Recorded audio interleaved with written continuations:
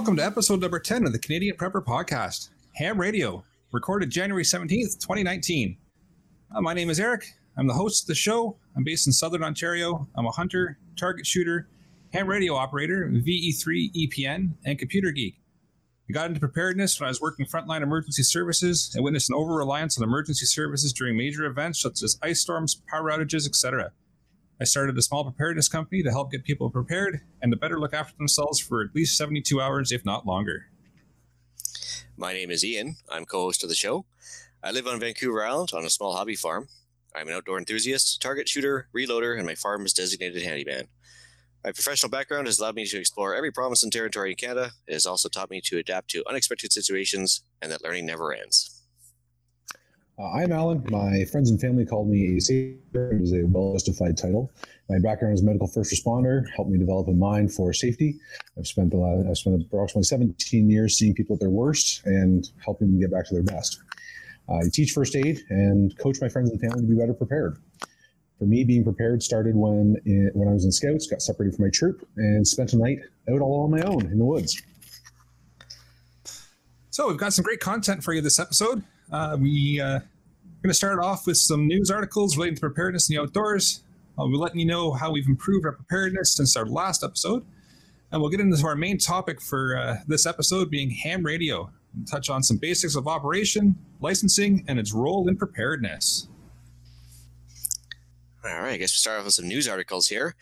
Interesting enough, just as a small anecdote here, I started off with local news in Qualicum Beach there, one of the local towns on the Vancouver Island. I was in there. They had actually a nationwide Interac outage for most of the afternoon there. And a little tip to home hardware for improvising on the fly here. They actually broke out the old Click-Clack Visa processing machine. I haven't seen one of those for about 20 years, but they were actually able to do a backup system with their Visa cards, and they were still able to do inventory and everything else with the old style Visas. That was pretty cool, actually. So backup very small. Or a way to steal your card. One of the two. Potato. So first news article I did want to talk about, though, for sure, is the yellow vests in France once again. So they couple tidbits there. They just started to do a coordinated bank run on the banks. I did put the link in the show notes. Interesting enough, one of their plans to disrupt and cause heartache for the government was to do a coordinated bank run, meaning like they'd all withdraw as much money as they could. Have you guys ever tried to take out more than a couple $100 at a time from the bank? Once or twice. Didn't go well. Yeah, they usually tend to ask you what it's for, why you need it, bring out the manager, try and prevent you from doing it because they only have so much cash on hand. And of course, that also with the leveraged banking systems we have in place, for every dollar you take out, there's 10 less they can play with. So, I mean, fractional reserve banking is a mofo when they try and take it out all at once. So that was actually a pretty clever, coordinated effort on their part, for sure. My problem was just I didn't have the money in the account to begin with. Well, if you have. No doubt they would be resistant to that for sure. Just taking out what you don't have. But no, I thought it was actually a pretty clever, legal way for them to protest for sure and get the government's attention. Of course, the government's response to that was deploying 80,000 troops into France in general, mostly concentrated in Paris.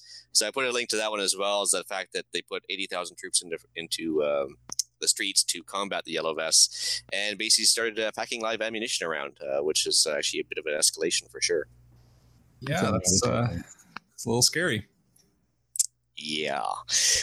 Third one I just want to bring up, Brits are prepping for Brexit. So this is not exactly a pro or anti-Brexit thing, but basically a couple people are concerned with the lack of supplies with a potential Brexit, meaning everything from staple foods to currency exchanges to everything else. So there's actually a really good article in the Star of all places that basically covers off how the Brits are actually really concerned about Brexit when it actually takes effect, that they're going to be short on food and power.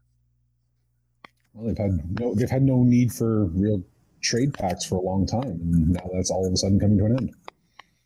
Yeah, for sure. Is something you want to bring up as well, Alan? Yeah, I found a couple of articles actually relating to our topic tonight. Little town in near the BC Washington border, little town, little city, I guess, has now been without cell service for 30 days after a storm blew through on December 20th. As of earlier this week, they're still completely without cell phone service. And I don't know about you guys, I don't have a landline anymore. If I didn't have my cell phone out here in the middle of nowhere, I'd be completely isolated. Yeah, we don't have a landline either. We decided to do without for sure.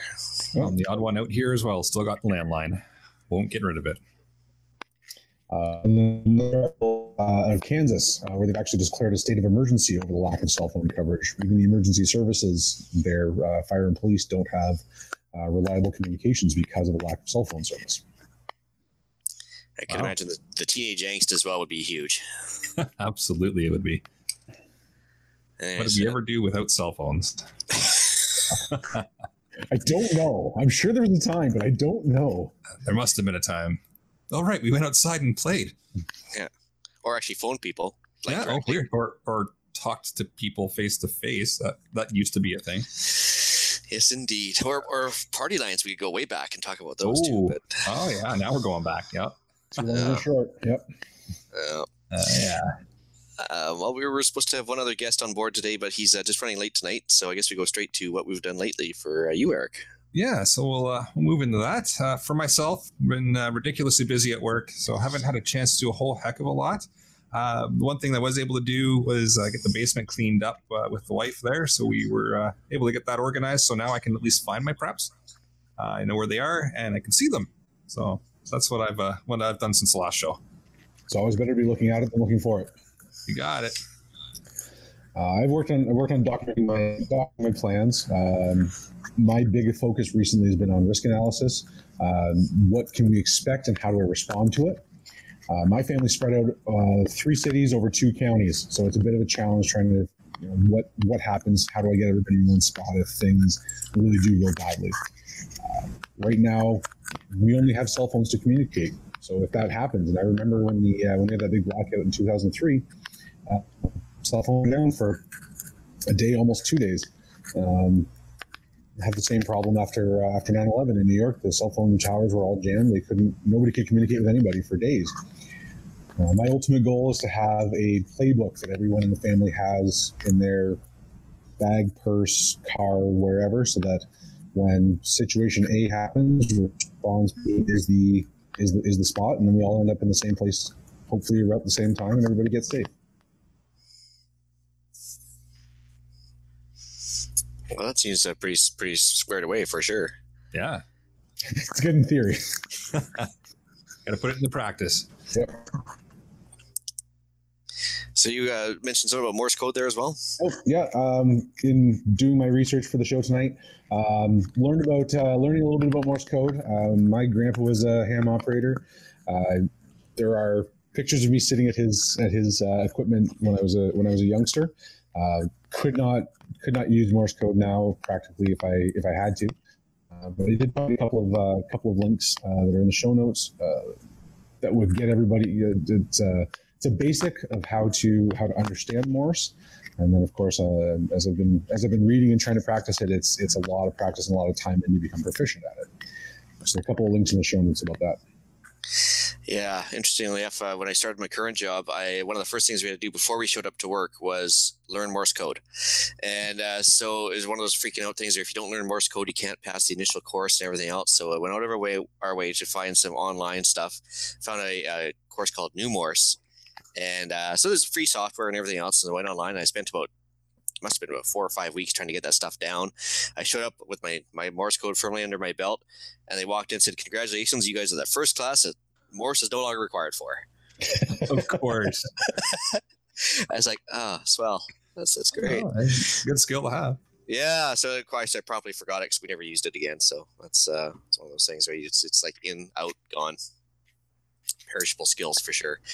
Fair enough.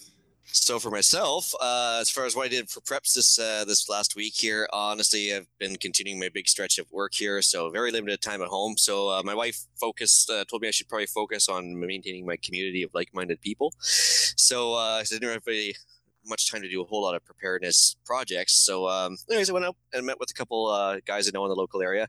One of them, I'll refer to him as the gun god. He repairs, fixes, owns, sells, buys guns. That's just what he does now. And I sent in some heirlooms to him for repair and made a purchase as well, because he's like my kryptonite. I show up there and he just weakens me, and then that's it. Before you know it, I've walked out with a deal.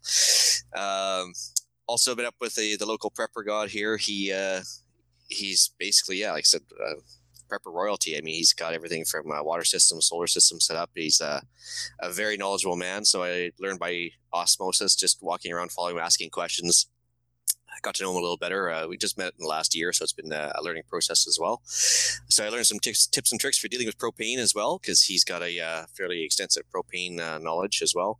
I ran some ideas by him and he immediately gave me some good ways to do it better, cheaper, faster. And that always helps. And then still away for another week of work, but once I get back from that, I've ordered some parts that should be at home by the time I am there.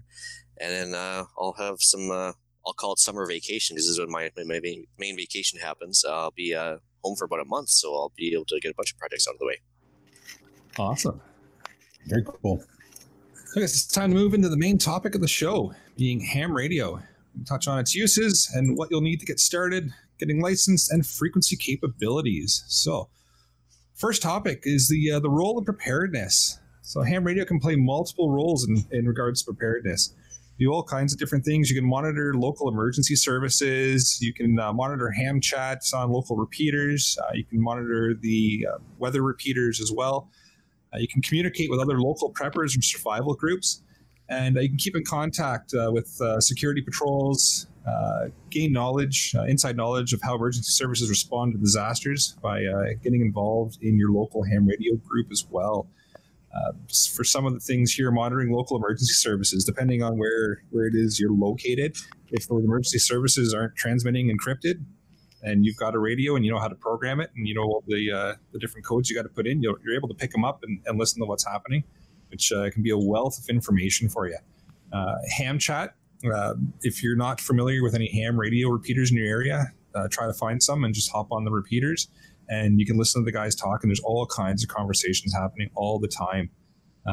The weather repeaters as well, if you're not familiar with those, they are a system across North America that repeats local weather information. So it's similar to turning the weather network on your television, only it's over the radio, and it's regionalized to your area. You find the repeater in your area, program your radio to it, and you've got localized weather information and as well emergency information broadcast on there. If something's happening that's a major thing, they use those radio stations to broadcast that information. So there's some good info on there, and some good things to be listening to. Actually, it's interesting. We should just explain what a repeater actually means as well for the people just starting out. Fair enough. So basically, repeater, as a general rule, simplified quite a bit, can be basically an antenna on top of a hill. So a repeater, what it will do is if you transmit to the repeater, it'll repeat your signal off the top of the hill to get more range out of it. So people further away on the other side of the hill, or even like just further down the land, can actually hear your signal a little bit further than if it's just line of sight, which is what normally most frequencies that we'd be using would be just strictly line of sight. If you can't see a person, you can't transmit to them. So repeaters are good for that for sure. You mentioned the weather radio. That's good as well.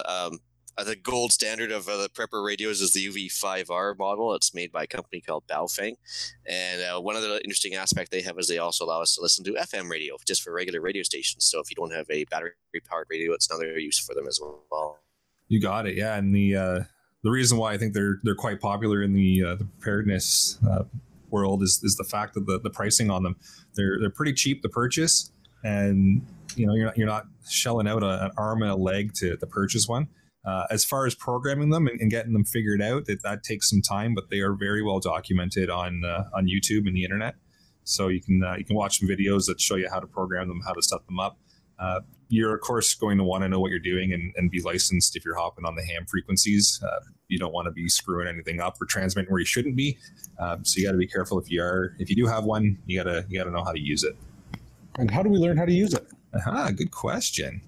So licensing. There's all kinds of different methods to this. It really depends on how you learn and how you take in information.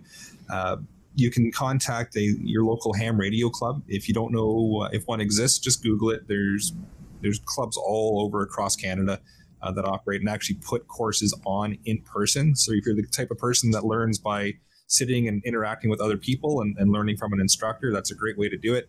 They're usually pretty cheap as well. The clubs aren't looking to make money on the courses. They're just looking to recoup their cost. So usually the ones I've seen around here, maybe $100, and they run usually either like a Tuesday night at 7 or 8 p.m. and they run for a period of about 2 months. So they just dedicate one day to it. In the evening, it's a couple hours, and it's led by an instructor who is qualified and knowledgeable, and they know how to teach. They usually follow a specific book that you can purchase and then follow along with the course as well. If you're not able to do that sort of thing, you're not able to either commit the time or you're just not a classroom type learner, you can actually just purchase a book. I've got one here for those that are watching. It's right here. This is the one I use to learn. It's called the Canadian Amateur Radio Basic Qualification Study Guide, and it's by Coax Publications. I think it was about $50 or $60 for the book. It gives you access to all kinds of online testing as well, and it covers off everything you need for the exam. It's some of it is good bedtime reading if you're looking to pass out. A lot of it's pretty interesting though, so I'm not going to pull wool over anybody's eyes here. It's some of it's pretty dry, but that's another option too. Is just if you want to grab a book, you can grab a book and read about it. Well, the interesting thing is too, it's not exactly a hard exam to pass, in the fact that they actually publish all the questions on the Industry Canada website. It's in the show notes, and so they'll actually not only give you questions from that exact question bank, so you know what questions are coming at you. They give you practice exams on that website, basic info on how to get licensed, and then there's also, of course, a plethora of YouTube courses that are like entire ham radio study courses on YouTube. There's software such as one's called Ham Puzzle, and the other one's called, pardon the pun, but Examiner, and there's no shortage of ways to learn the ham radio licensing stuff for sure. And I'll put in the show notes too a link. There is a ham radio club out by Sault Ste. Marie, if I remember correctly. They actually put their entire ham radio qualification course online. So they put it on over that series of evenings, but they recorded the whole thing and then put it on the YouTube. So if you're not able to actually attend courses, you can watch their videos. That's what I did. I found it quite useful. You've got an instructor who's teaching the course, and you're just watching the video afterwards. So it's not as interactive, but if you're the kind of person that needs to listen and just hear everything, and then you can remember it from there, it's a great course to take, and you can just put it on and listen to them explaining everything. So it's a good option as well. So I'll throw that in the show notes before I publish them, so everybody can have a look at that as well. Fantastic. And then like Ian was saying, the exam generator is great. It is the actual questions you're going to get. It's not just somebody coming up with, well, I think this might be it. It is the actual question bank from the issuing authority for the ham radio license. That is actually where when you are ready, I should touch on that too. When you are ready to write the exam, your examiner is actually going to go to that same website, and there's a button that you can click that says practice exam, and there's a button that says generate the actual exam. And then if it's generate the actual exam, they need to have login credentials and such. But it's pulling from that exact same question database, and then away you go. And it's a handwritten test.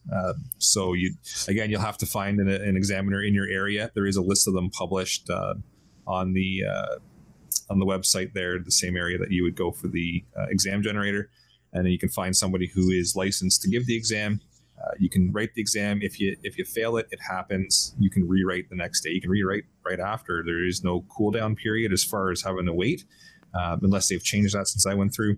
You're able to just rewrite right away. It's just a matter of whether or not that specific tester wants to redo it right away with you or wait a little bit. Chances are they're going to suggest you wait a day or two and go study up a little bit more. But running with that exam generator gives you an idea of where you're lacking in knowledge.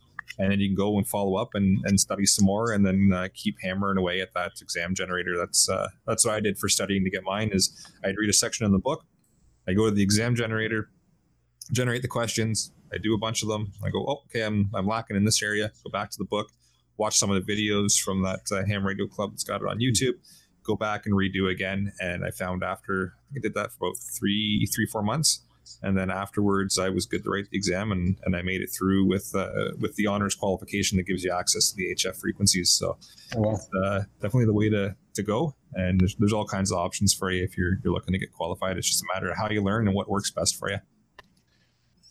I did something myself, and one of the first things that kind of I picked up on was that it's illegal potentially. I don't know. Maybe I misread that. It's illegal to transmit ciphered message or a hidden message over the air. Is that correct? Yeah, that's correct. Yeah. So transmitting any kind of encrypted message over ham radio frequencies is not allowed.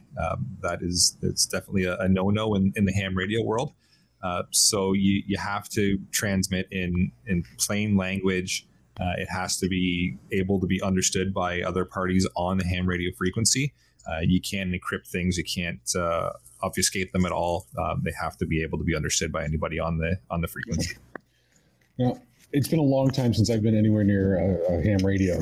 Is Morse code any kind of wide use, or is it all verbal communication now? So Morse code, first off, yeah, that's something else to touch on. It is no longer required for the exam. So there was a point in time where you had to know, you had to be able to key, I think it was 40 words a minute or 60, something like that, in order to pass your ham radio operator's examination. It is still an option available if it's something that you want to get. Absolutely, your examiner would still be able to do that for you, and you'd be able to get that designation, but it is no longer a requirement to actually get your ham radio license. However, it is still out there. It is still used quite frequently in the HF bands for the most part, is where I've seen it.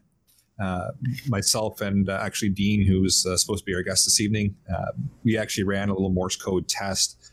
So he is out in the Quebec area, and then me being in Southern Ontario area, we were trying to run a little Morse code test running little, what they're called is Pixie boxes. So they're small little, very low power. I think they run in 1 watt.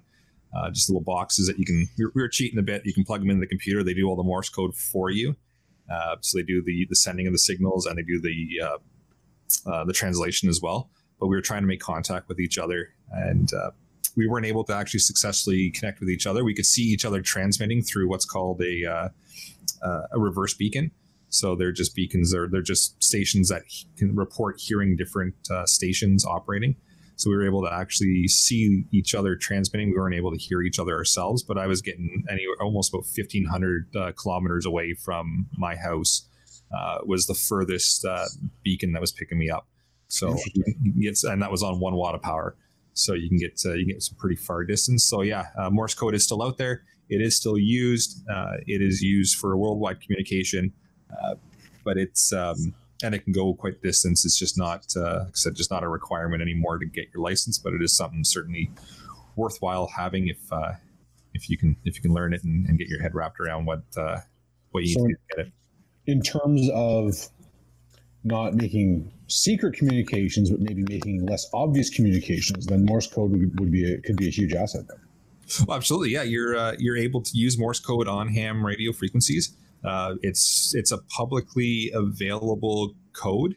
It's not something that would count as encryption or obfuscation or anything like that. It's publicly available. It's documented. If I wanted to hop on a ham frequency and figure out what somebody's saying in Morse code, I can do it. So that's no problem at all. And it could actually be quite beneficial if it's part of your communications plan that you want to use that to communicate with people. Not everybody knows it, right? So why not? Security through obscurity. You got it. So then, can you touch on, for people like me who don't really know, what's the difference between ham radio and CB? CB. So CB would be something you throw it in your transport truck. For the most part, they have them. Your pickup truck. They're popular years ago. It's more short range, like vehicle to vehicle type of communications, whereas ham radio is a little bit more distance, some more power to them as well. CB is restricted to the output that they can transmit on and the frequencies they can transmit on. Same as ham radio. Ham radio is also restricted to certain power outputs depending on your qualification and the certificate that you have. But CB would be more close range type of communication, whereas ham radio can be worldwide communication depending on where you're transmitting and what frequencies you're on. Oh.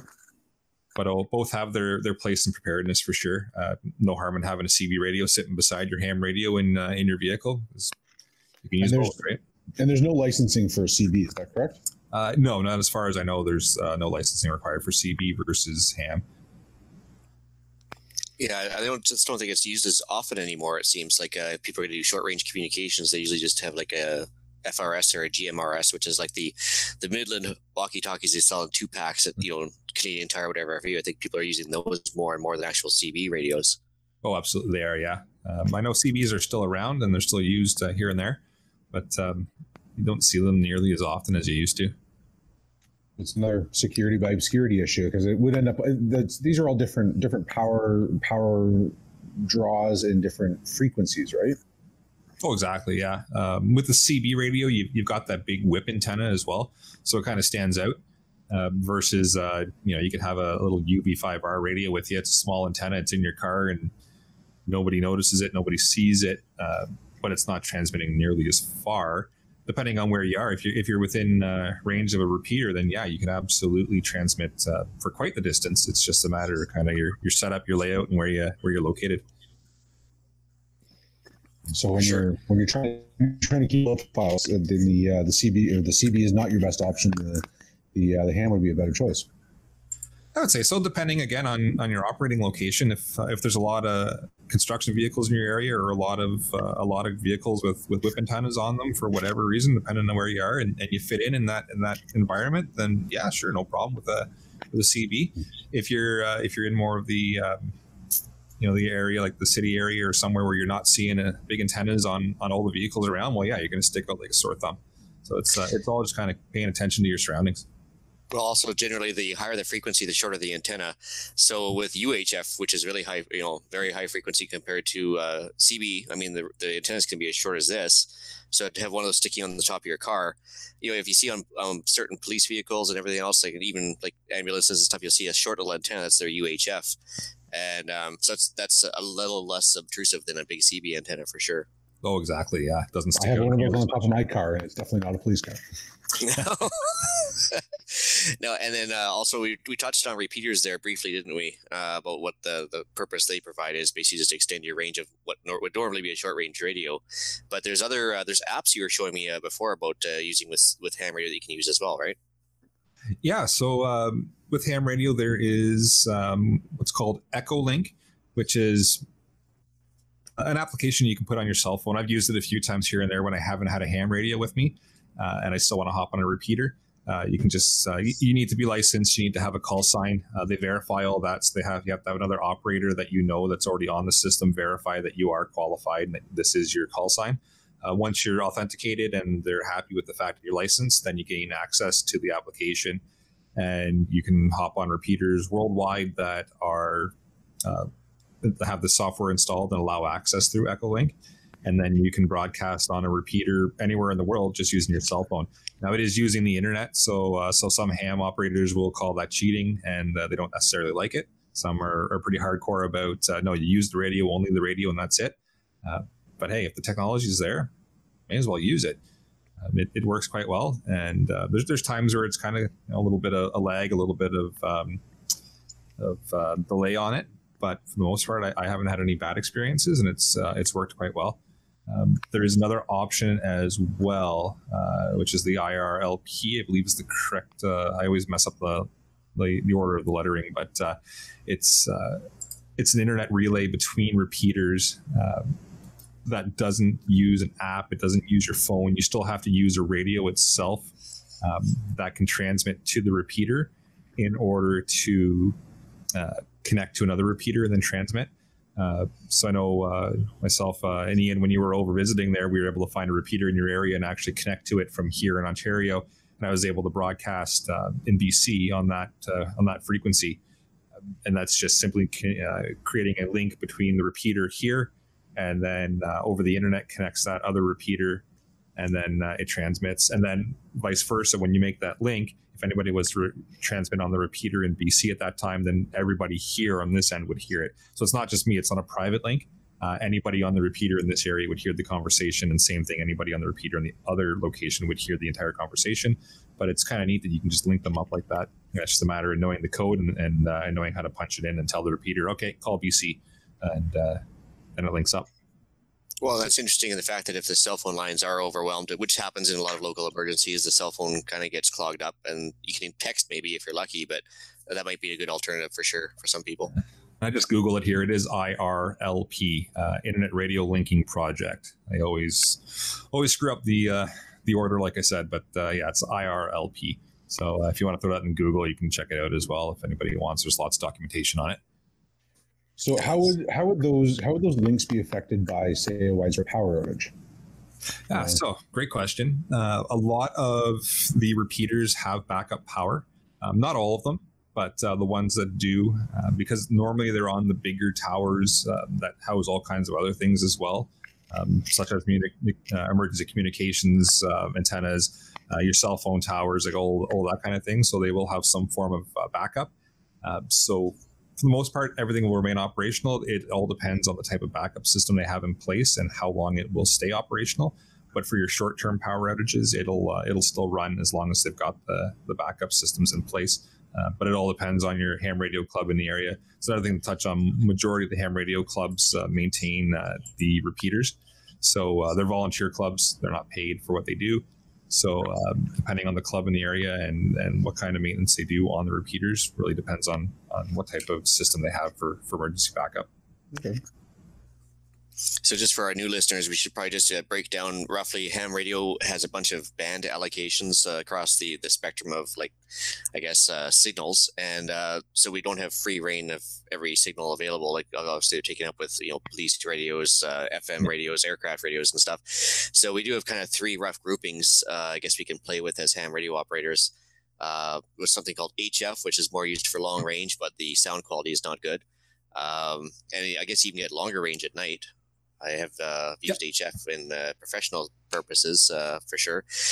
There's also a UHF, which is kind of really short range, which is probably what you see with a police officer or something that has a little microphone on his shoulder. That's usually more of a VHF or a UHF with a repeater. But there's also VHF, which can be line of sight or even like slightly follow the curvature of the Earth a little bit. And so obviously the higher up you are, the better off you are for VHF. So with those three bands, Eric, I was just going to ask you, as far as like a starting out prepper, would you recommend going right to the HF complicated long range stuff, or just stick with the local stuff? I would personally stick with the local stuff. I've only been licensed a year and change now, actually probably a year and a half. I started out with just 2 meter, which is VHF. Pretty much everybody's on there anyways. It's going to be local. So if you're starting to get into your ham radio club and you're starting to kind of interact with them, you're going to find all those guys on 2 meter on the repeaters. So I would start there. It's fairly simple to get into. It's fairly simple to set up. I found it pretty easy to get my head wrapped around how it works and how to transmit on it.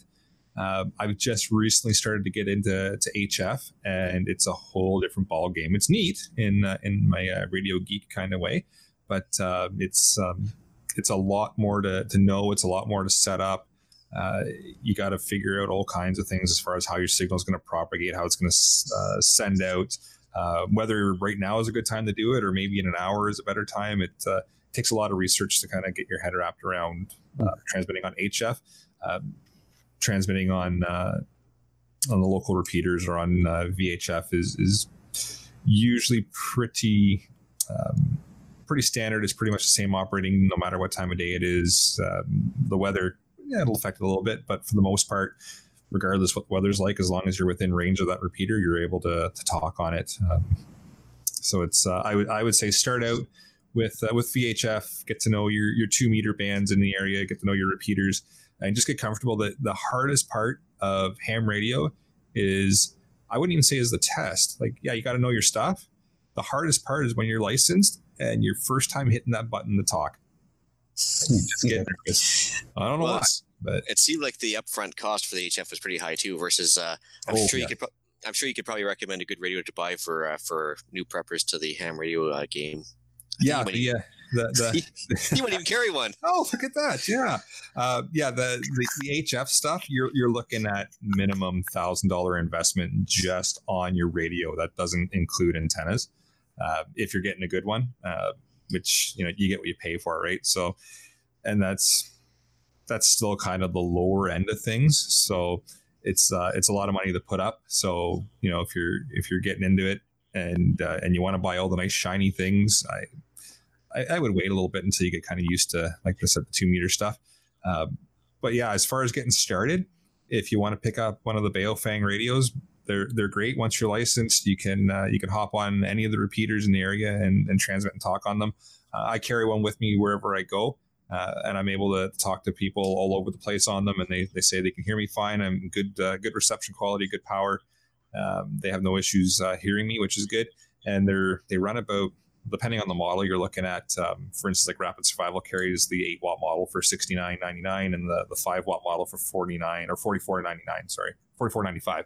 So it's pretty cheap to get into. You can get them too at Dean's website there, prepperradios.ca.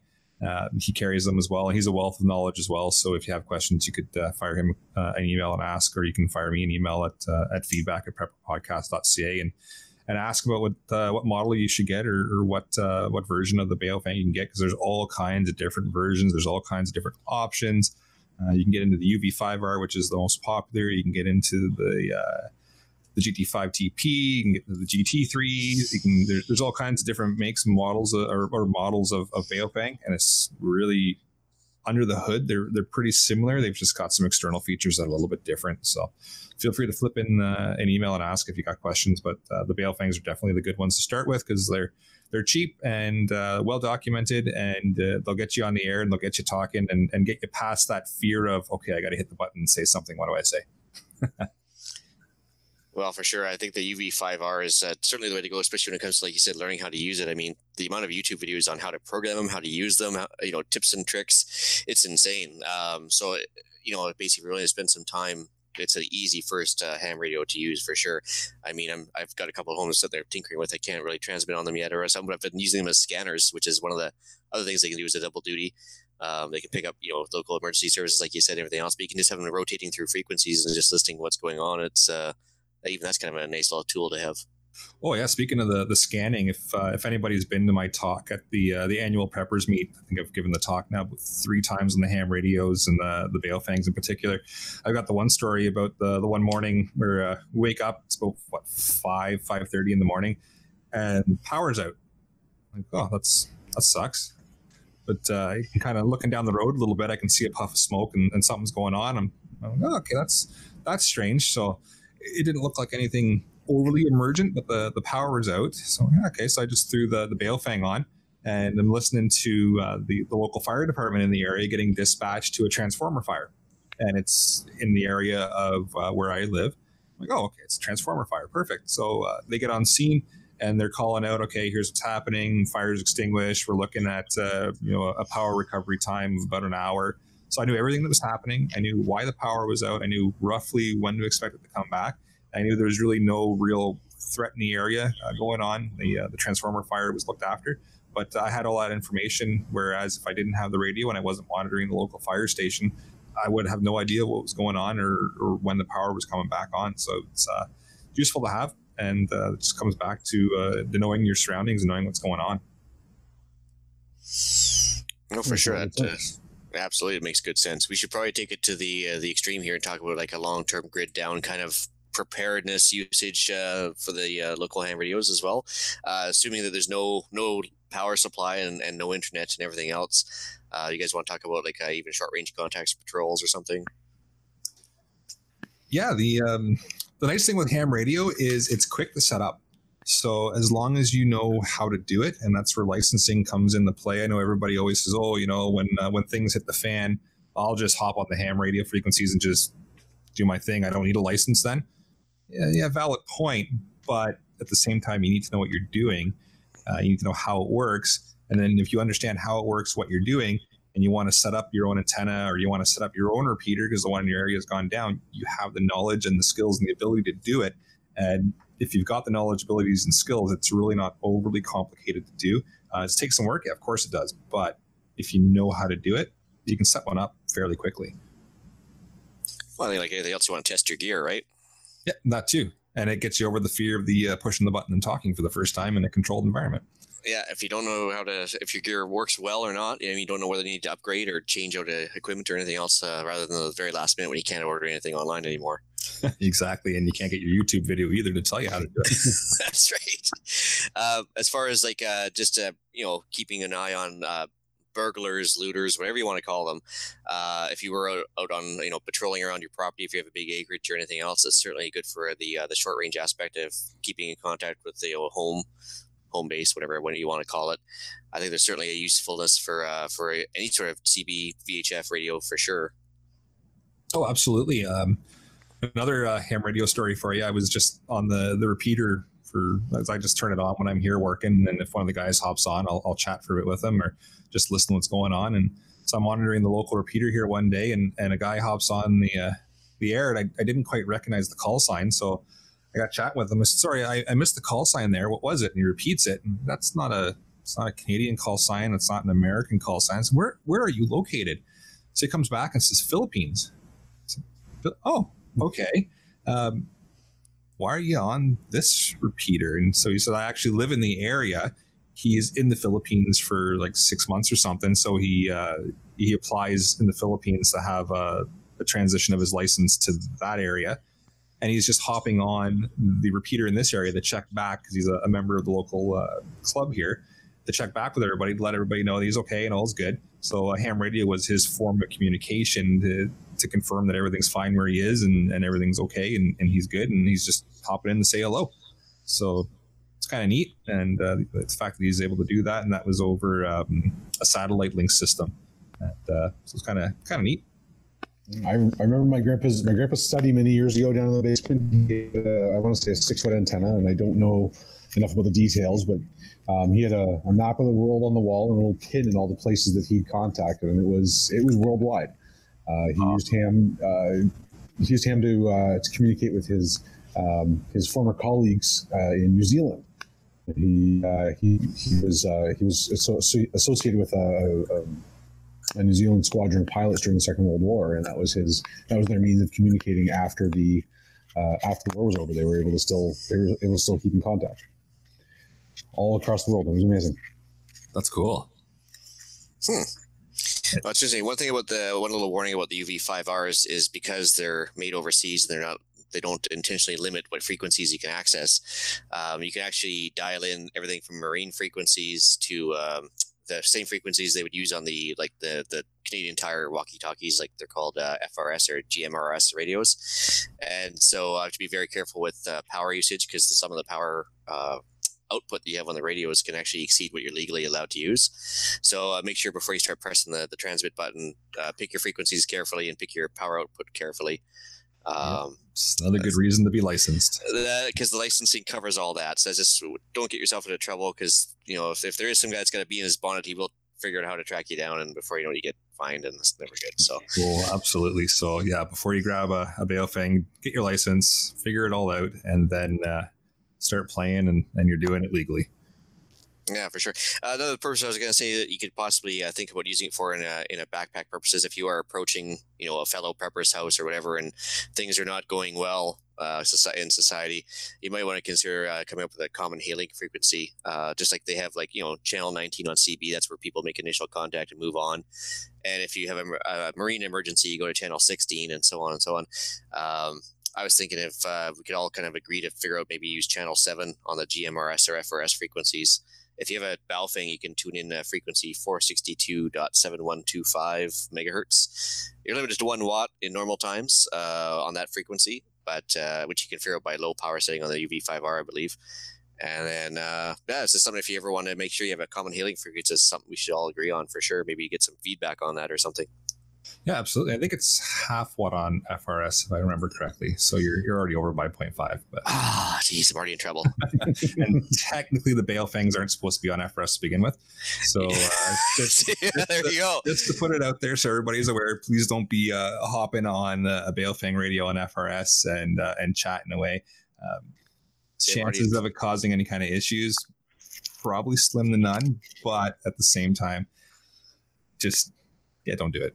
Well, there you go. So, lesson learned even for me. I haven't got my license yet.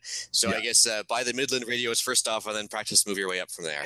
You got it. Yeah. So grab the main radios there from Canadian Tire or wherever, and then once you get your ham license, grab a Baofeng and hop on the ham frequencies, and the world's all happy. Cool. And there's no fines. Anything else we want to cover off, guys? I guess I'm gonna keep studying. This is it's something that goes deep to my roots, and keep studying. I'm gonna see if I can get my license before the next podcast, before the next time we talk about it again. Awesome. I like it. Well, because I think we'll have to revisit this ham radio again, because of course it's still just scratching the surface. I mean, there's so much more stuff you can cover on this. I think I have to wait for some listener questions and maybe come up with some more stuff to talk about as well, just like on a basic level. And also took the wind out of my podcast challenge here, but we'll go with it anyways, I guess. Fair enough. The only thing I would add is go out and contact your local ham radio club. They're always friendly. They're always looking for new operators. They're always excited to have new operators. When I first started transmitting on the air, right away, everybody was all over me. Who are you? Where are you from? How long have you been licensed? Where'd you get your license? They were all kind of excited that I was there. And then when I told them I'm just new to licensing, they were all over that. What do you need? What do you want to know? Do you need help setting up your antennas? It was awesome. So make sure to contact your local club, say hello, and they're more than willing to help you out. They're not... none of them that I've come across yet are intimidating or scary group at all. They're happy to have new licensed hams because it means that everything continues on and things carry on and it doesn't just stop, right? So they're always excited to have new operators. Make sure to contact them and just say hello. Well, I think if the frequency bands aren't being used, they'll eventually get allocated somewhere else too for another purpose. So you probably want to make sure they stay in use for sure. That too, yeah.